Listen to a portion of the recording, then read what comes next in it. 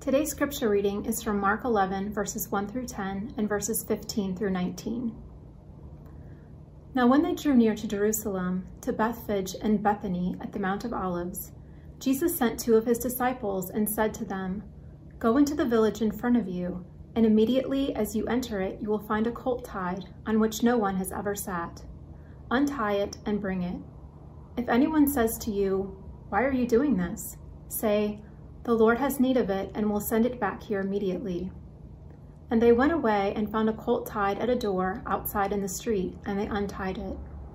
And some of those standing there said to them, "What are you doing, untying the colt?" And they told them what Jesus had said, and they let them go. And they brought the colt to Jesus and threw their cloaks on it, and he sat on it. And many spread their cloaks on the road, and others leafy branches that they had cut from the fields. And those who went before and those who followed were shouting, "Hosanna! Blessed is he who comes in the name of the Lord. Blessed is the coming kingdom of our father David.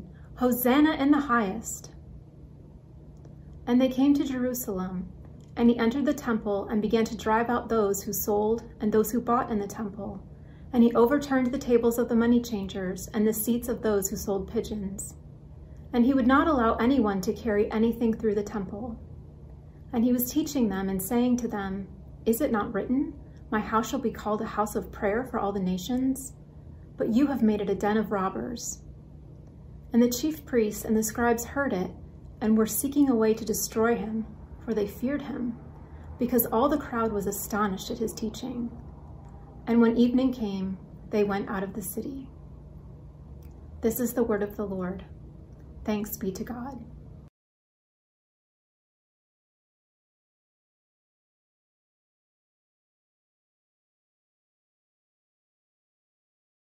It was 1964, Palm Sunday, the day when churches recite passages like the one we just read from Mark 11, remembering Jesus' ride into Jerusalem on a donkey.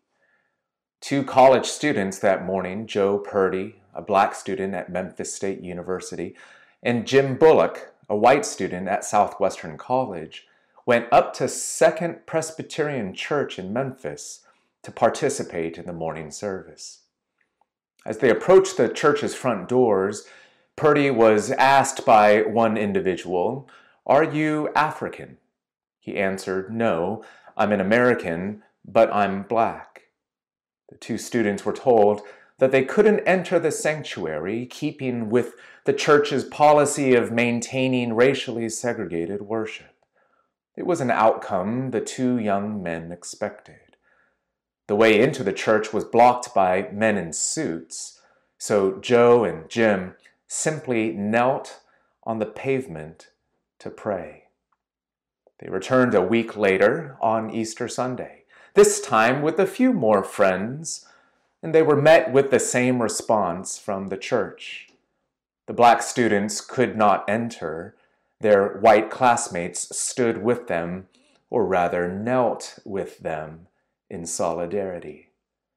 Together that day, that Easter morning, they knelt for prayer for 1 hour in the middle of a rainstorm, while inside the church building, the worshipers, the white worshipers, with unintended irony, took a special offering for, quote, victims of disaster, destitution, and hunger.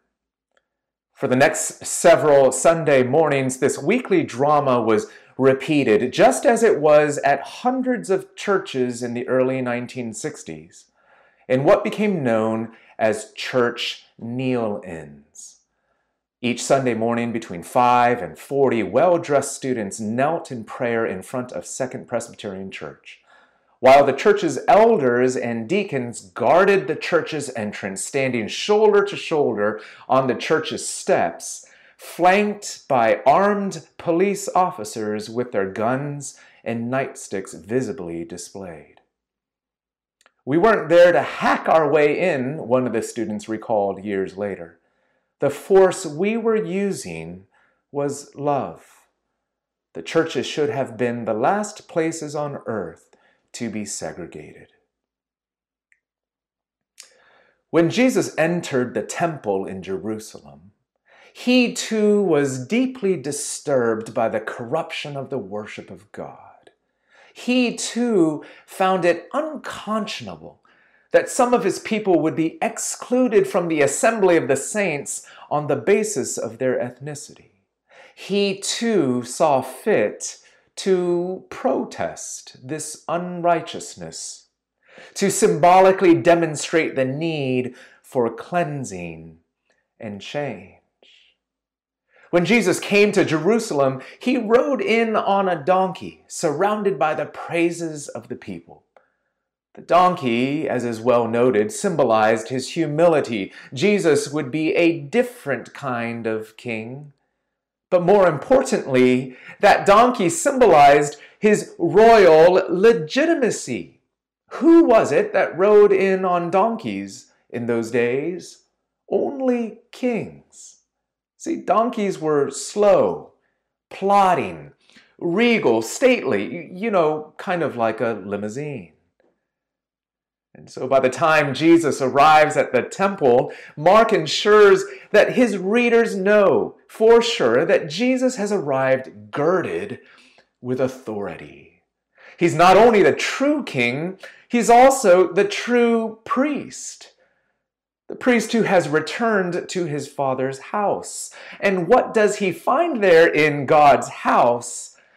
An absolute mess. The temple grounds were massive, about the size of 2 or 3 football fields for those of you who watched the Super Bowl last week. And he sees before him what doesn't look like worshipers, but rather merchants. A place that seems to have been converted into a marketplace. Jesus begins to drive them out. He overturns chairs and tables, just spilling piles of silver and bronze coins all across the pavement. You could almost hear the crashing noises of the tumult and chaos. He tosses seats used by those who sold animals to be sacrificed in the temple. And then he wouldn't allow anyone carrying anything through that courtyard. Maybe for an hour, everything in the temple came to a complete halt. And in the words of commentator Sinclair Ferguson, Jesus' holy wrath burned with frightening purity. What was going on? What was it that stirred up the righteous indignation of Jesus' heart so much? What is the meaning of this intentional chaos stirred up at the hands of Jesus? Well, before saying more about the cleansing of the temple, I want to tell you a little bit more about the gift of the temple. Because we can't really understand the meaning of this cleansing until we see the temple as a gift. And that is what it was. The temple was a precious gift to God's people. It represented God's creative commitment to dwell in the midst of his people, who, of course, were a sinful people. A God like this God had no reason, no business dwelling in their midst. But here he was creating a physical structure, some way for God to dwell nearby, indeed as neighbors, to his people. Here was a God of the universe who wouldn't live far off, but here he was, a God with an address, a God with a door that you could knock on, literally God with a porch. It all started off with the tabernacle, which was a portable tent, an earlier version of the temple, sort of like an RV. God moving around as his people moved through the wilderness. Eventually, it was Solomon who would build a more permanent structure, God's permanent home amongst his people. And you ask, well, what was the big deal? What did the temple, the tabernacle, represent? Well, a few things. 3 things in particular we'll highlight here. First, it represented intimacy. See, the temple was the place where your sins could be forgiven. Atonement was made possible at the doorway of the temple. Here it was that God would offer the forgiveness of all of your sins. And where through atonement, you wouldn't just get a get out of jail card free card, you would actually be reunited with your Creator. The temple was a place of reunion, celebration. That's why here even Jesus, in quoting the prophets, calls the temple a house of prayer. Now, prayer is something that sometimes we think of as simply talking, words that are exchanged, and it is that as we lift up our words to God. But even more basic than the exchange of words is the exchange of hearts. Prayer represents communion with God. It's not just talking with God, it is being with God. This ongoing pandemic and all the struggles that it has presented to us reminds us that relationship is more than the exchange of words. It's not less than words. You need communication for authentic relationship, but it's more than words. If words alone were enough to constitute a relationship, an intimate friendship, then we would know that Zoom would be enough, but it's not. What do we need? We need embodied presence. We need to be even physically near to one another. See, the temple was the bodiless God's embodied presence in the midst of his people. The temple represented intimacy. Secondly, it represented beauty. I mean, you should have seen the way the interior of the tabernacle and the temple after it was decorated. First of all, God called in the very best of the artists and the craftsmen whose gifts and talents had to be empowered by none other than the Holy Spirit himself to do precisely what God intended them to do. Embroidering linen cloths made of blue and purple and scarlet yarn, gold and silver and bronze inside the midst of the various chambers and rooms, tanned ram skins and goat skins and acacia wood, fragrant incense, onyx stones, lampstands made of pure gold, and even cups that were designed as almond blossoms, the furniture that was put in place, all of these things that were intended to serve as a visual echo of Eden, which we know as paradise. This was meant to be a little flash, a glimpse of heaven itself, and a glimpse indeed of God, a God who himself is beauty, the source of all beauty. And part of that visible beauty, of course, is a reflection of the beauty of God's grace, the way in which, through the forgiveness of sins and the way in which God would bring people into his presence, the beauty of a God who reconciles himself to his sinful people, and the way in which he does that without discrimination, loving people of all variety of backgrounds, the different sacrifices that could be made from both in the hands of both rich and poor, demonstrating that it didn't matter your financial means, God would accept you all.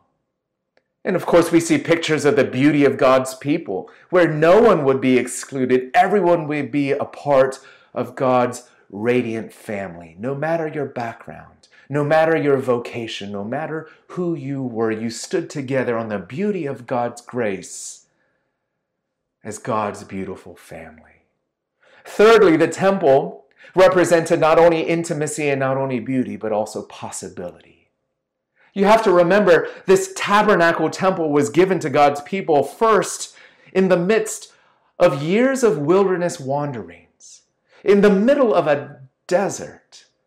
So all this beauty and all this intimacy with the God of the universe was almost an oasis of life in the midst of death and barrenness. This is a God whose very presence electrifies life, who is life. A wonderful author, Tish Warren Harrison, recently has written, "The world crackles with possibility because it is steeped in the shocking and unpredictable presence of God. See, here's this message of a world of possibility that is energized and the horizons of which are opened before God's broken people. Here is God who shows up with an address, with glory, in the midst of all of our sickness and death and decay and sin and death. And our hearts are filled knowing that God is near to us, even in the midst of this, not far off, but loving us near. And if this is true, then surely anything is possible. If this God is present, if He is near to us even in our pain, then surely He is a God of possibility, a God who opens up a world of eternity in our very midst. And maybe even as you hear these things, you say, gosh, I want that to be true for myself. I wish that even today we could know this temple God, this God who provides this unique gift, these gifts to His people. And you know what? The Bible's answer is you can. Because Jesus, in showing Himself as the true priest, as He shows up in the temple precincts, clearly demonstrating His authority over the temple, He declares Himself to be the very fulfillment of these purposes of the temple. Jesus is the one who makes possible our intimacy with God. Jesus, the Son of God. Jesus, who gives us access into the throne room, the temple room of God. Jesus, who by His blood makes atonement, forgiveness for all of our sins. Jesus, who brings us before the very face of God that we might behold His beauty, that our souls might be filled with the beauty of God, who restores our hope that we might actually enter into this world of brokenness with courage, because we're encountered by the God of possibility. Oh, friends, don't you want your hearts to be strengthened in this way by this intimacy? Don't you want your souls to be enlarged and lifted up in this way by God's beauty? Don't you want your life to be propelled with strength by hope and the possibility of God? Do you hear this invitation? This is who the God of the Bible is. Do you want to know Him? If perhaps you don't know Him now, here is your invitation. And if you've been walking with Him, do you know Him in this way? This God of temple life, intimacy, and beauty and possibility. And then can you also see why Jesus became so upset when He found this temple so desecrated, its beauty so vandalized? You see, because it's only when we see the heights of its intended glory that we can appreciate the depths of its desecration, the extent to which that temple had been desecrated and God's people had descended. And so with nearly violent, holy resolve, Jesus overturns tables. He begins to make a change. He cleanses the temple right then and there. Let's look at the cleansing of the temple. If we observe the passage closely, there are about 5 different things that we see Jesus does. Things that He, with laser beam focused, kind of hones in and says, this is what needs to be challenged, even condemned. This is what needs to be healed. 5 things. Number 1, first, the temple had become a marketplace and a bank. We're told in verse 15 that Jesus began to drive out those who sold and those who bought in the temple. And He overturned the tables of the money changers. See, many of the worshipers in that day had come from distant countries, so they had to exchange their foreign currency to make an offering. And they had to purchase animals for the making of sacrifices in worship. Both of those things were common practice, and they were accepted.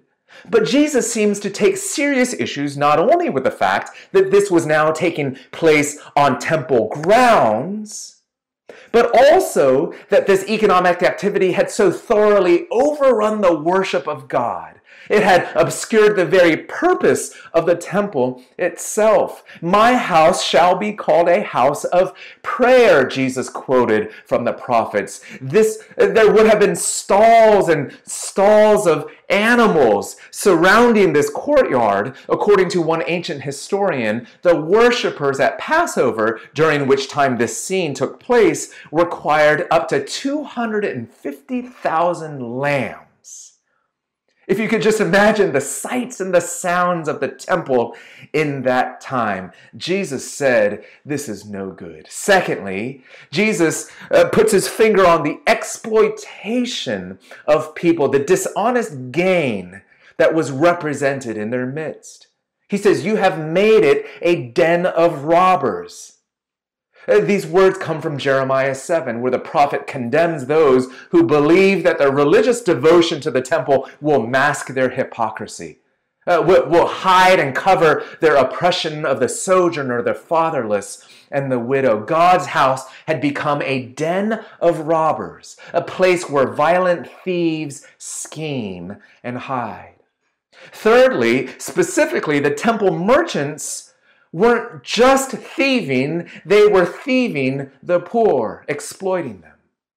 Mark points out in verse 15 that Jesus overturned the seats of those who sold pigeons. Now, you might know that according to Leviticus, a pigeon was the acceptable sacrifice for those who couldn't afford a lamb. So the materially poor, or those like lepers who lived on the margins of society. Jesus just couldn't handle the way in which these merchants were exploiting these dear worshipers. Fourth, Jesus also condemned the exclusion of foreigners from temple worship. Historians agree that all of this was taking place in what was known as the Court of the Gentiles, the outer large court that was created specifically for non-Jewish people where they could worship. It was this space that had been crowded out with money-changing tables and overpriced animals. In verse 17, Jesus repeatedly said to them, "Is it not written, my house shall be called a house of prayer for all the nations?" This is a quote from Isaiah 56. Where the prophet speaks of salvation being extended beyond the borders and boundaries of Israel, extended to the foreigner, to the ethnic outsider. But now such people were crowded out, excluded from the gathering of God's people. And fifthly and lastly, after Jesus cleared out the temple, according to verse 18, the religious leaders, the chief priests and the scribes, were enraged. And they began to plot to kill Jesus. Why? We're told in verse 18, for they feared him, because all the crowd was astonished at his teaching. See, they weren't just jealous of Jesus' popularity. They were afraid of being replaced, of losing their place in Israel's religious system, social system. They were afraid of losing power. See, it wasn't the overturning of tables that they feared. It was the overturning of the social and religious order that gave them that power. That is what they feared.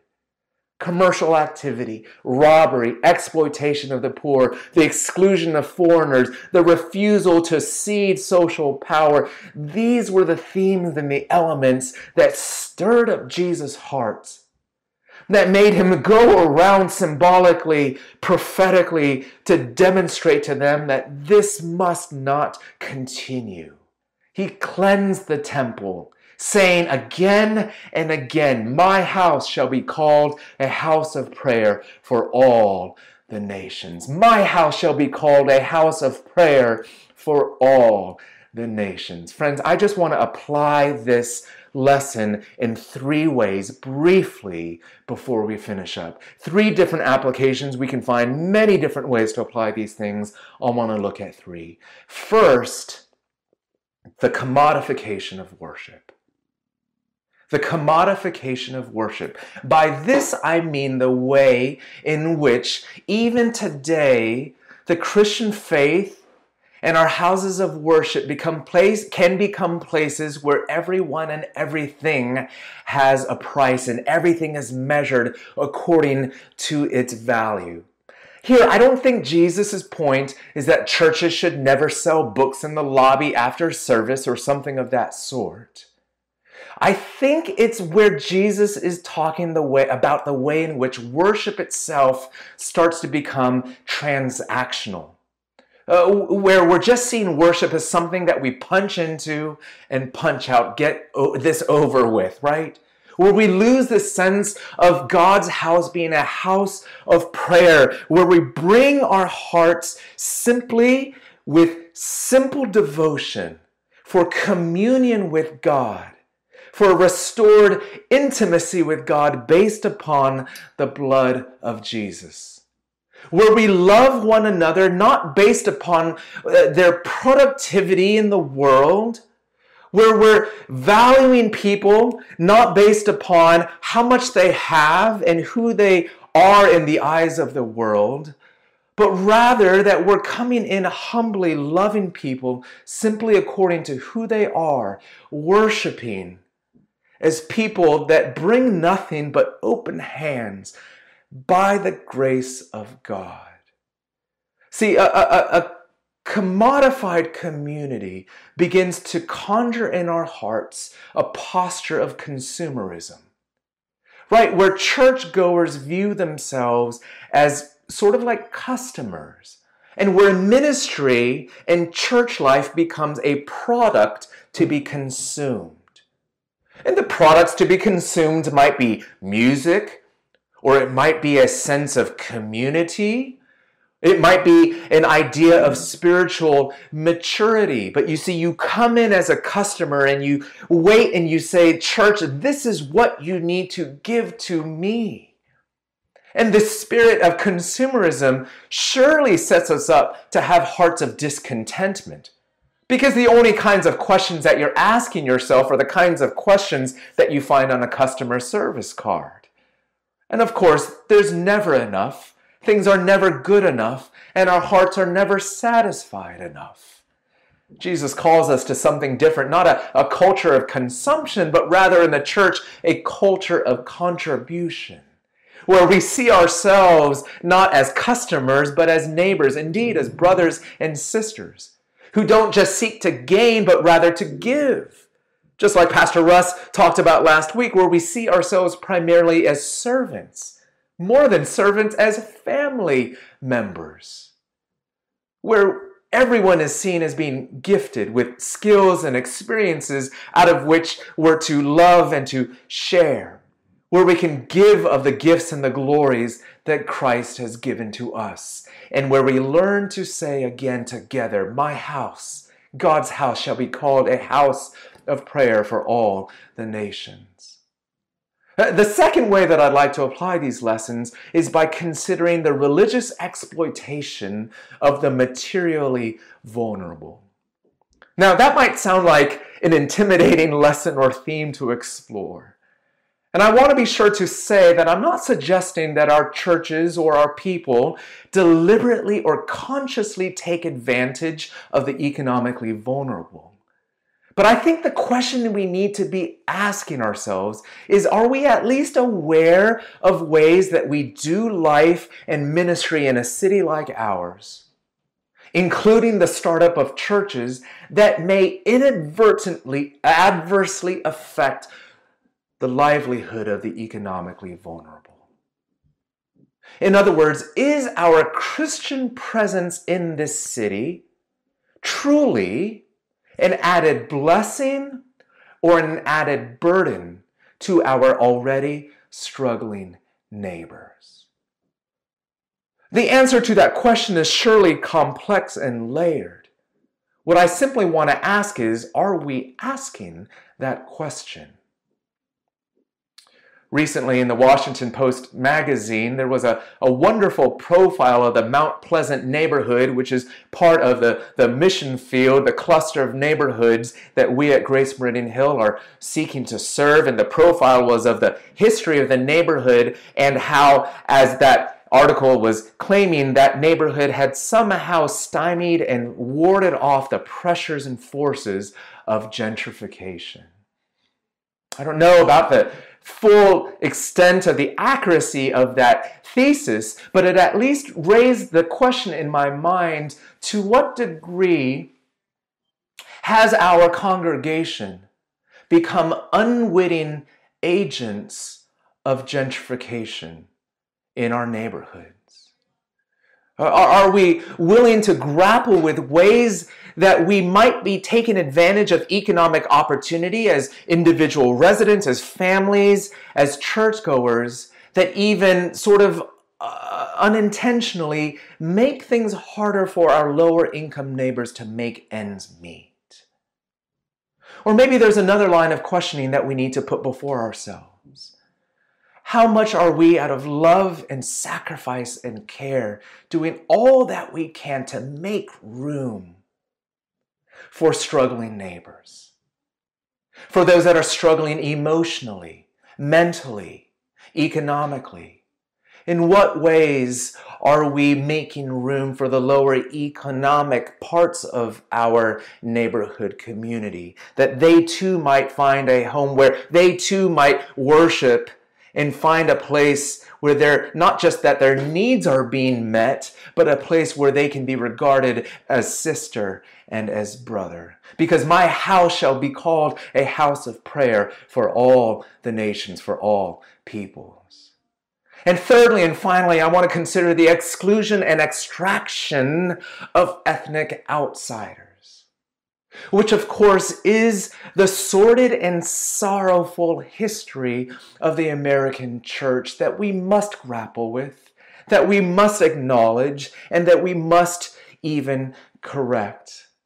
And I'm talking not simply about the ways in which the church has perpetrated ecclesial theft by the exclusion of African American neighbors, as my opening story illustrated, ways in which churches did in the past eliminate black families from their midst, sort of disenfranchising them even within the covenant community of spiritual blessings that were owed to all of God's people, a sordid evil.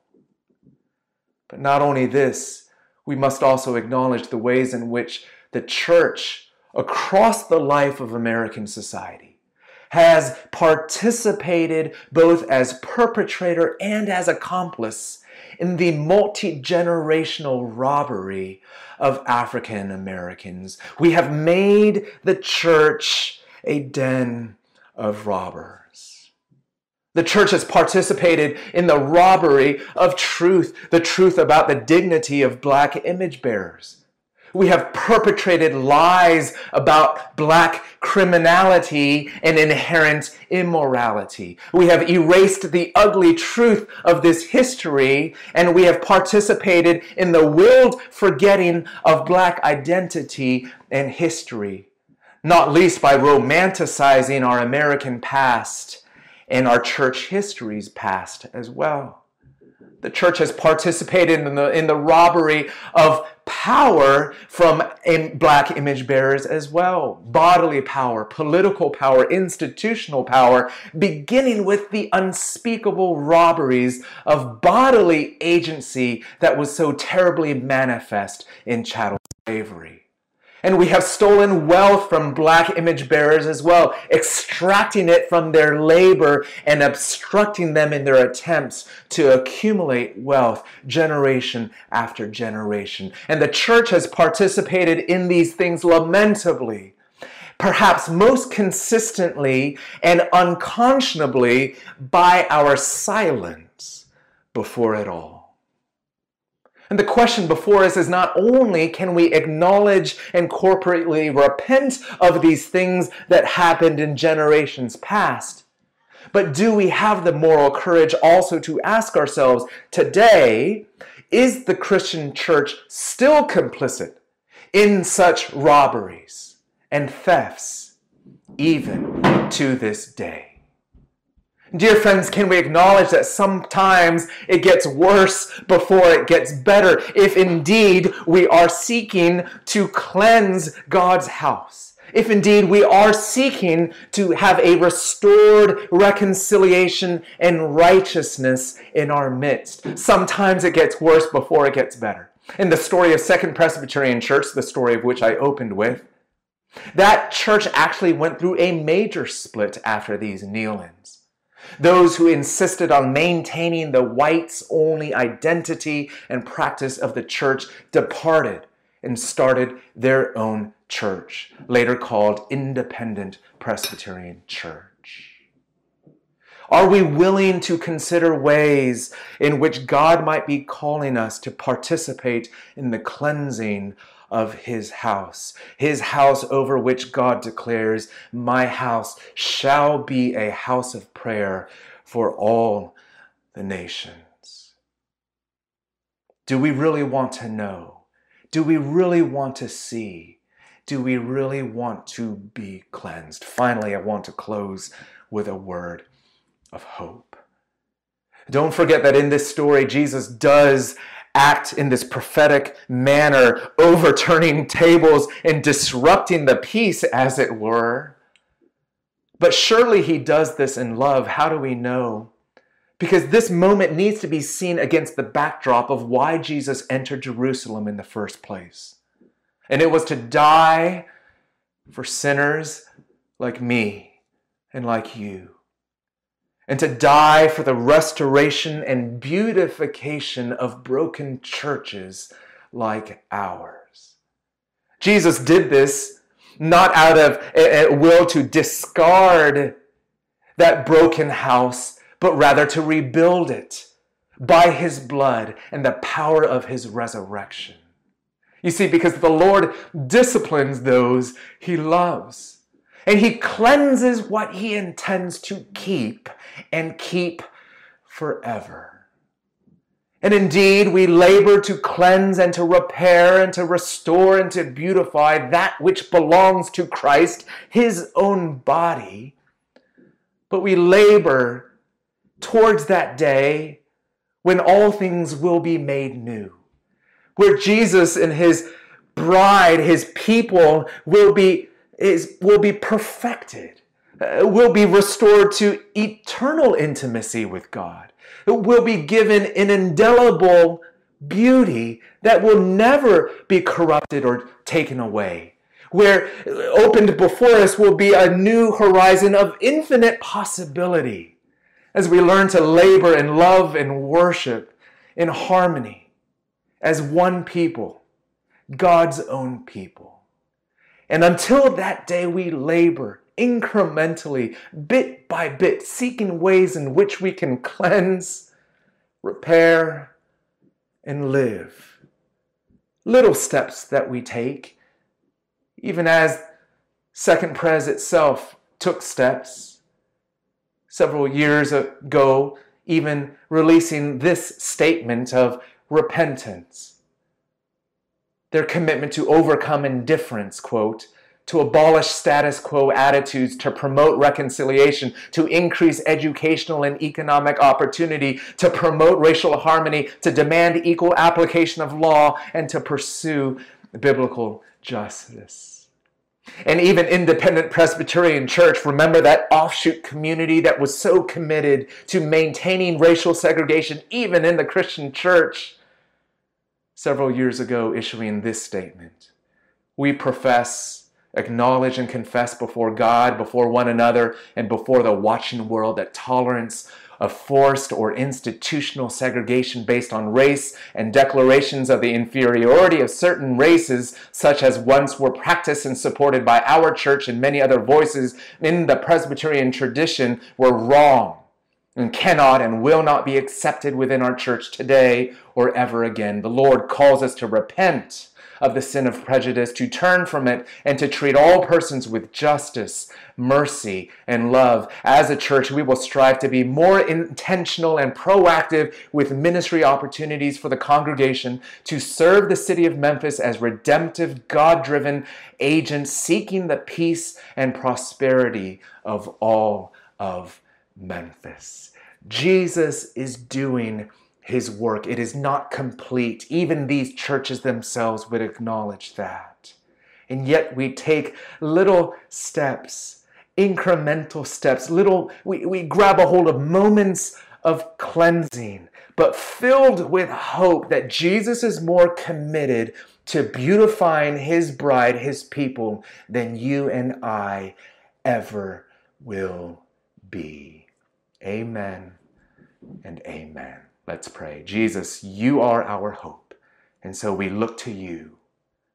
We ask that you would cleanse your church, and beautify your church, and make us a house of prayer for all peoples. We pray in Jesus' name.